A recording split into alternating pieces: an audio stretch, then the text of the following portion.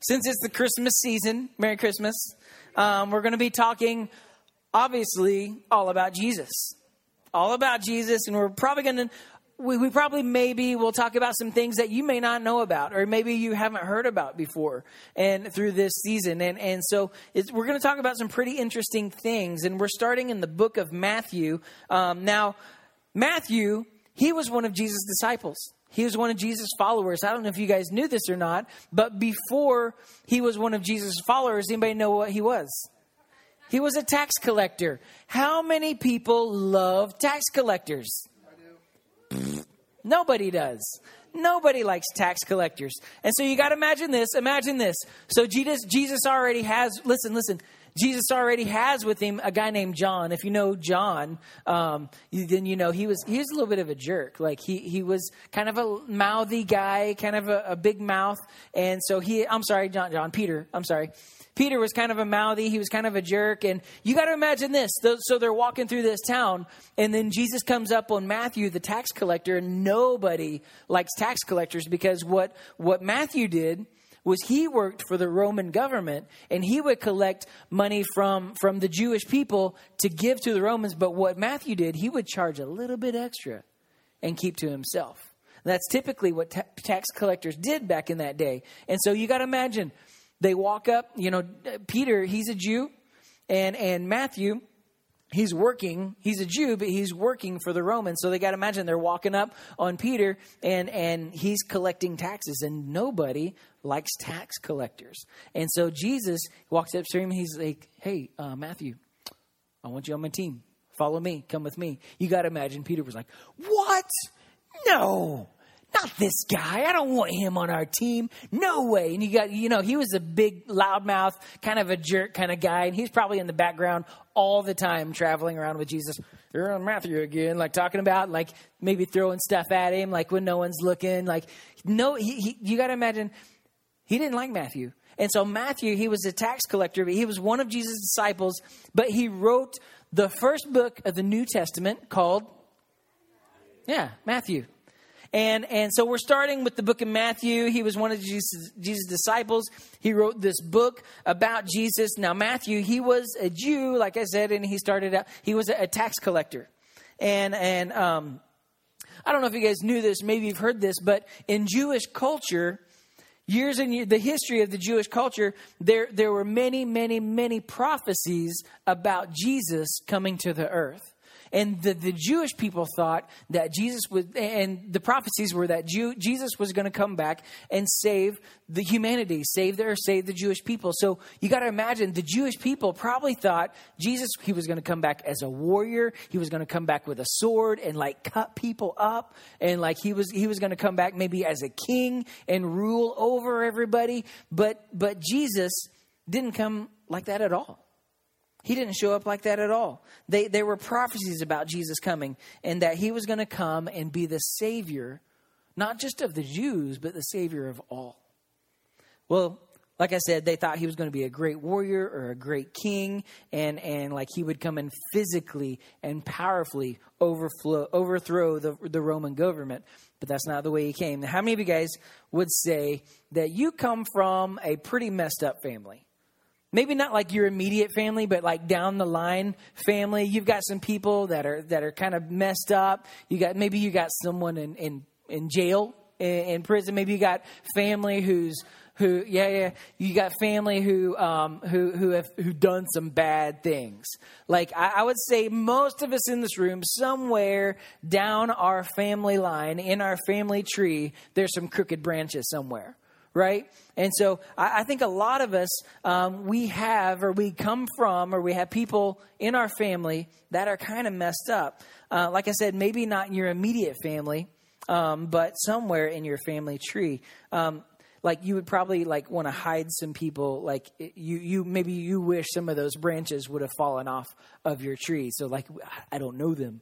Like you probably have those family members like the name we don't speak of. Like, we don't talk about them. Like, weird Uncle Creepy over there. Like, we don't talk about him. But I think a lot of us would have people somewhere around in our family that we're not exactly proud of. Well, one of these prophecies about Jesus, about the coming Jesus, was that he would come from the lineage of King David.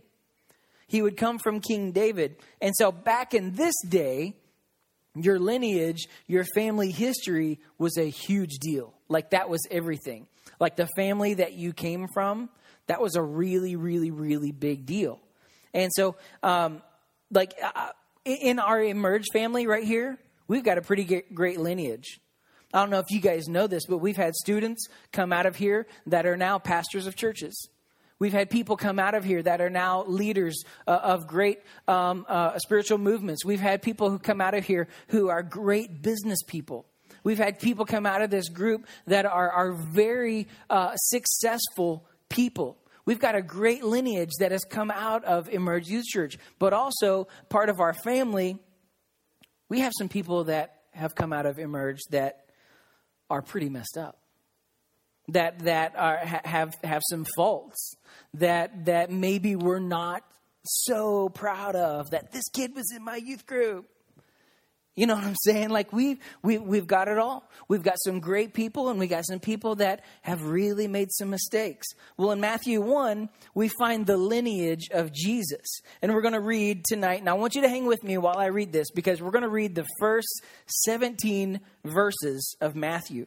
So please hang with me, because I'm going to attempt something tonight. I'm going to attempt to properly read all these names. Actually, here's what I want you to do tonight. Actually, I want you to picture Morgan Freeman reading this to you. Like, wouldn't it be cool if Morgan Freeman read the Bible to you? Like, so Morgan, if you ever listen to this podcast, this is an open invitation for you to come and read the Bible to us. So here's what we're going to do. If you got your Bible, go to the book of Matthew. We're going to start in chapter 1, verse 1. Like I said, we're going to read the first 17 verses. If you brought your Bible, follow along. If you did not, follow along on the screen. Please just hang with me, because you need to hear these names. You probably recognize some of these people that we talk about. And it goes like this. This is the genealogy of, and if you're old school Bible reader, you would call this the begats.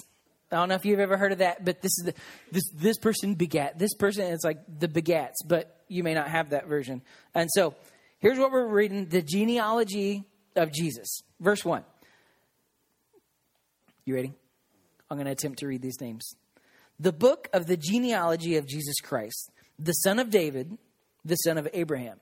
Also, that was a really big deal too.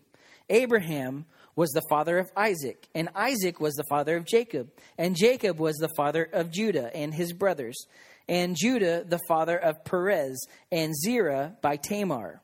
Remember that name. And Perez the father of Hezron, and Hezron the father of Ram. That's a cool name. And Ram the father of Amminadab. Amminadab. Wow. Amminadab, who was the father of Nahshon, and Nahshon the father of Salmon. I don't know how you guys, maybe you say salmon, but I am going to call it Salmon. And Salmon the father of Boaz by Rahab, and Boaz the father of Obed by Ruth, and Obed the father of Jesse, and Jesse was the father of King David. And David was the father of Solomon by the wife Uriah. And Solomon, the father of Rehoboam, and Rehoboam, the father of Abijah. And Abijah, the father of Asaph. And Asaph, the father of Jehoshaphat. I like that one. And Jehoshaphat was the father of Joram. And Joram, the father of Uzziah.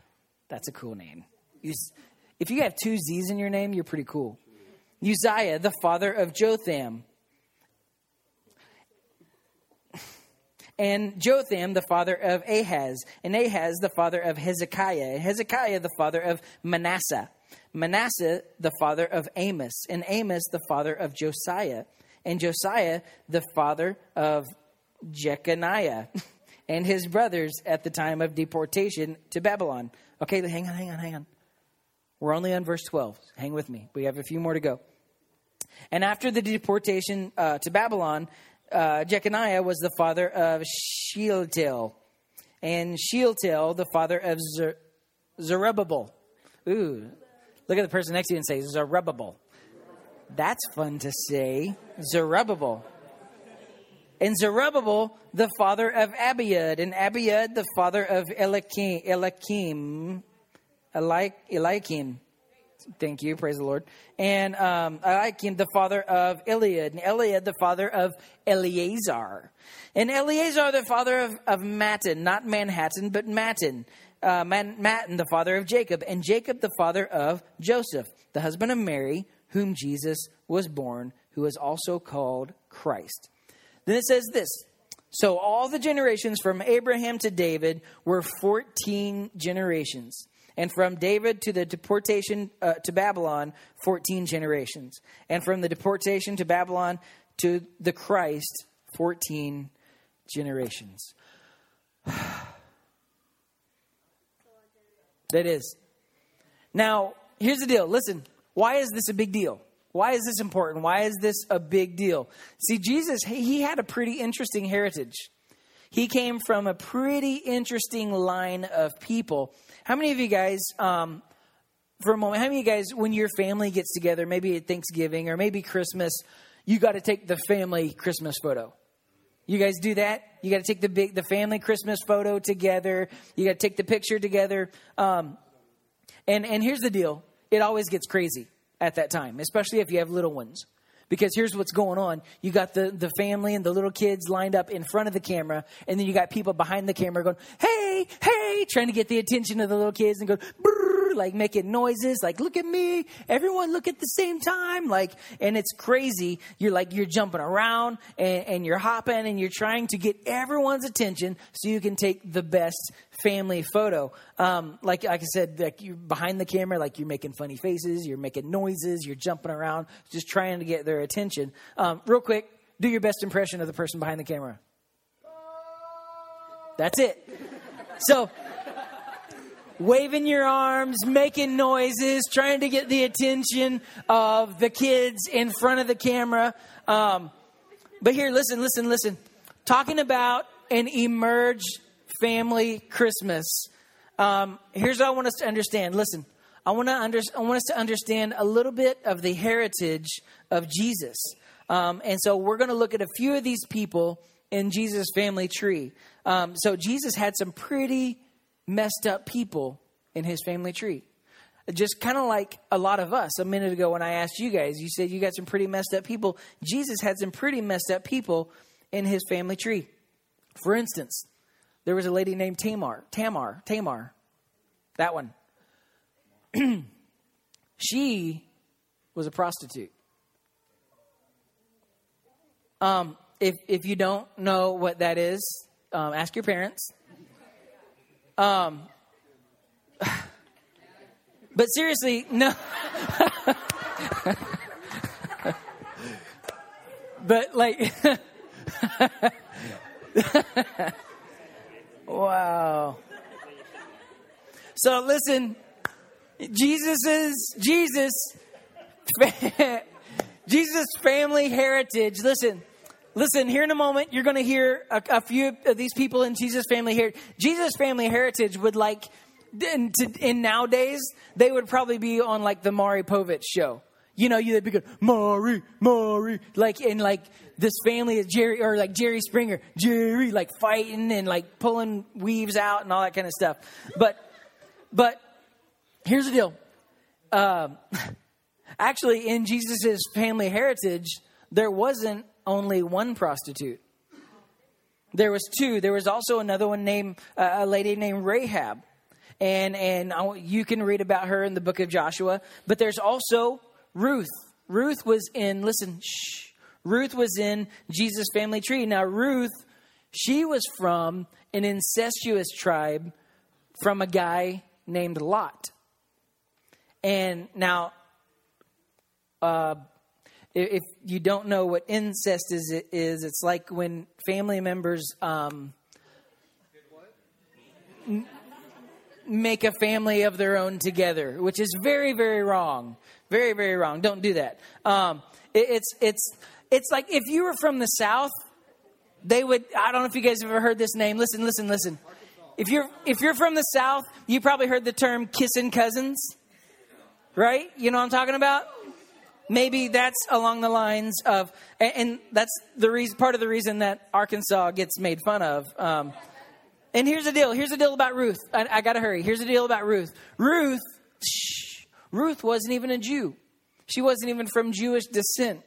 And so long story short about Ruth, she ends up finding a guy named Boaz, and he takes her and he totally redeems her. Which it's an amazing story. There's a whole book in the Bible about Ruth. You need to read it sometime. And then we come to this guy named King David, or just David, and he was a king. King David.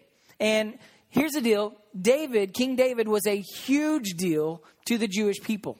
He was really, really important to the Jewish people. Everyone knows that he was a great king. He was a great warrior. He was a great songwriter and so much more. He was a great man. But King David wasn't always so great. There was a night where he was hanging out on the roof of his house. And David, he gets out his phone and, you know, he's looking at pictures. He's looking at things that he shouldn't be looking at. And his heart was filled with lust. Obviously, they didn't have phones back in this day. But David, he's on top of his house. He's on the roof of his palace. And he's looking out over his kingdom. And he spots this lady named Bathsheba. And who was the wife of one of his lieutenants, who at that time was away at war. Now, for some reason, I don't understand this all, but some reason Bathsheba was bathing on top of her house, on the roof of her house. And I don't, which is weird. I don't understand. I don't get this. But long story short, I'm not going into it, but long story short, Bathsheba and David have a one-night stand. And Bathsheba ends up pregnant. So David tries to come up with these plans and he tries to come up with these schemes to try to get out of it. But eventually it comes out that the baby was David's. The whole thing comes out. And eventually they have another son named Solomon. And you may have heard of Solomon, but supposedly Solomon was the smartest man to ever live. You guys ever heard that? Supposedly the smartest man to ever live. But Solomon had 1,000 wives. I don't know if that's real. I have one wife, and it's awesome. So anyways, this guy had 1,000 wives, and here's the deal about all of his wives, and then it talks about these concubines and all this stuff. It's weird. And so all these women from all these different tribes, from all these different countries, from all these different cultures, and they worshiped many, many different kinds of gods. They worshiped different kinds of gods. And a long story short, Solomon, who was supposedly the wisest man that ever lived, ended up building all of these temples to honor all of these different gods instead of just worshiping the one true God. And then there was this guy, also in Jesus's family lineage, his family tree. His name was Manasseh. Everybody say Manasseh. This guy was king at age 12. Do we have any 12-year-olds in here? Are you serious? I'm just kidding. He was king at age 12. So imagine Lily king or queen, which is, she thinks she is, but so I'm just kidding. I'm totally kidding. She's awesome. But here's the deal. Manasseh ruled as king for 55 years. He ruled as king. And by my accounts, by things that I've heard, by things that I've read, this guy was the worst king who ever ruled. Excuse me. He was the worst king who ever ruled. He worshiped other gods other than our God, and he ran he ran God's people into the ground. He did so many bad things. He was not a good guy. There were many, many more people that in Jesus's lineage and his heritage that we don't have time to talk about tonight. But these people were just a few of the people in Jesus' heritage. This brings us to Matthew 1:18, the very next one. It simply says this: "This is how the Messiah was born." So it goes through this whole list of people. This whole people who a lot of them are bad, rough people you don't want in your family tree, that you don't want in your heritage. And then it names all these people. Then verse 18, it says, "This is how the Messiah was born." See, amidst all this mess of people who are a part of Jesus' family tree, scandalous things, this is how the Messiah was born. Let me tell you the hope in all of this. A lot of times with our American Christianity, we feel like we have to clean up in order to come to Jesus. We feel like we have to be perfect in order to be around Jesus. We feel like we have to fix ourselves in order to come to church. We have to do all the right things in order to be accepted by Jesus. But the reality is, the reason the first 17 verses of the entire New Testament are the reason that they're like this is to give us a lens to understand who God is, who Jesus is. Could I have Kristen come up and play a little bit? Think about this. Because he's God, he got to hand select who he came from. He had the opportunity to hand select who he came from, the family that he came from, the lineage that he came from. He got to set up in heaven and say, I want that person to be in my family. I want this person to be a part of my family. I want to come from this group of people. I want to come from there. He got to handpick who he gets to take his Christmas family photo with. And he chose hookers. He chose broken. He chose sinful. He chose terrible people. He chose idol worshipers. He chose foreigners. He chose people of different color. He chose outcasts. He chose murderers. He chose people who felt like that they didn't belong. He chose people who had been abused. He chose those who had been raped. He chose people who were dirty and full of shame. People who thought that they had no friends. Jesus wanted to make it very, very, very clear to all of us that his heritage points directly to you and I tonight. Having hope and having the hope that you and I are chosen to be a part of his family. See, listen, there's no sin that you've ever committed. There's no wrong thing that you've ever done or even currently committing. There's nothing that you will ever commit that will scare or push you away from God or will push God away from you. There's nothing you could ever do. Here's the great thing about Jesus. He runs towards sinners. He runs towards sinners, not away from them. No other religion in this world runs towards sinners. They try to remove themselves from it.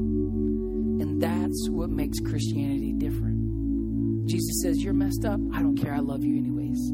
You sin. I don't care. I still love you. You're a bad person. That doesn't matter. I love you anyways. Jesus says, I'm entering into your brokenness. I'm entering into your secrets. I'm entering into your addiction. I'm entering into your anxiety, your greed, your depression, your racism, your family dysfunction. I'm entering into all of your insecurity, entering into all of your sins. And I say yes to you. See, Jesus runs towards you tonight. See, the Christmas story is all about him running towards us, coming to be with us. It doesn't matter what you are currently doing or what you have done. Jesus says yes to you. So I've got two truths for you tonight, two really quick things. The first thing is there's hope for us. There's hope for us. Think about that. There's hope for you. Christmas means that there's hope for you. You can be accepted. You can be forgiven. God sees exactly how you are, and He still loves you. He isn't intimidated by your sins. He loves you. There's hope for us. Let me ask you tonight, have you decided, have you received that hope in your life? Have you accepted that hope into your life? Because he steps right in the middle of your dysfunction, and He still loves you. He wants you in His Christmas family picture. He says yes to you, but will you say yes to Him? Here's the other thing I want you to know. The second thing, there's hope for others. There's hope for others. And I think, well, think about the first 17 verses. That's a mess. We just talked about a few of those people in that story, in his lineage. That's a mess. Those of you in this room who are Christians in this room, you call yourself a Christian, a follower of Jesus tonight. I'm talking to you here for a moment.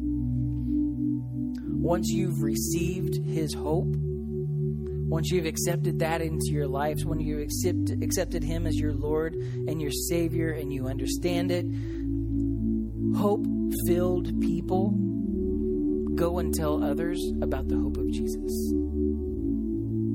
We kind of say it like this here at Emerge, that found people find people.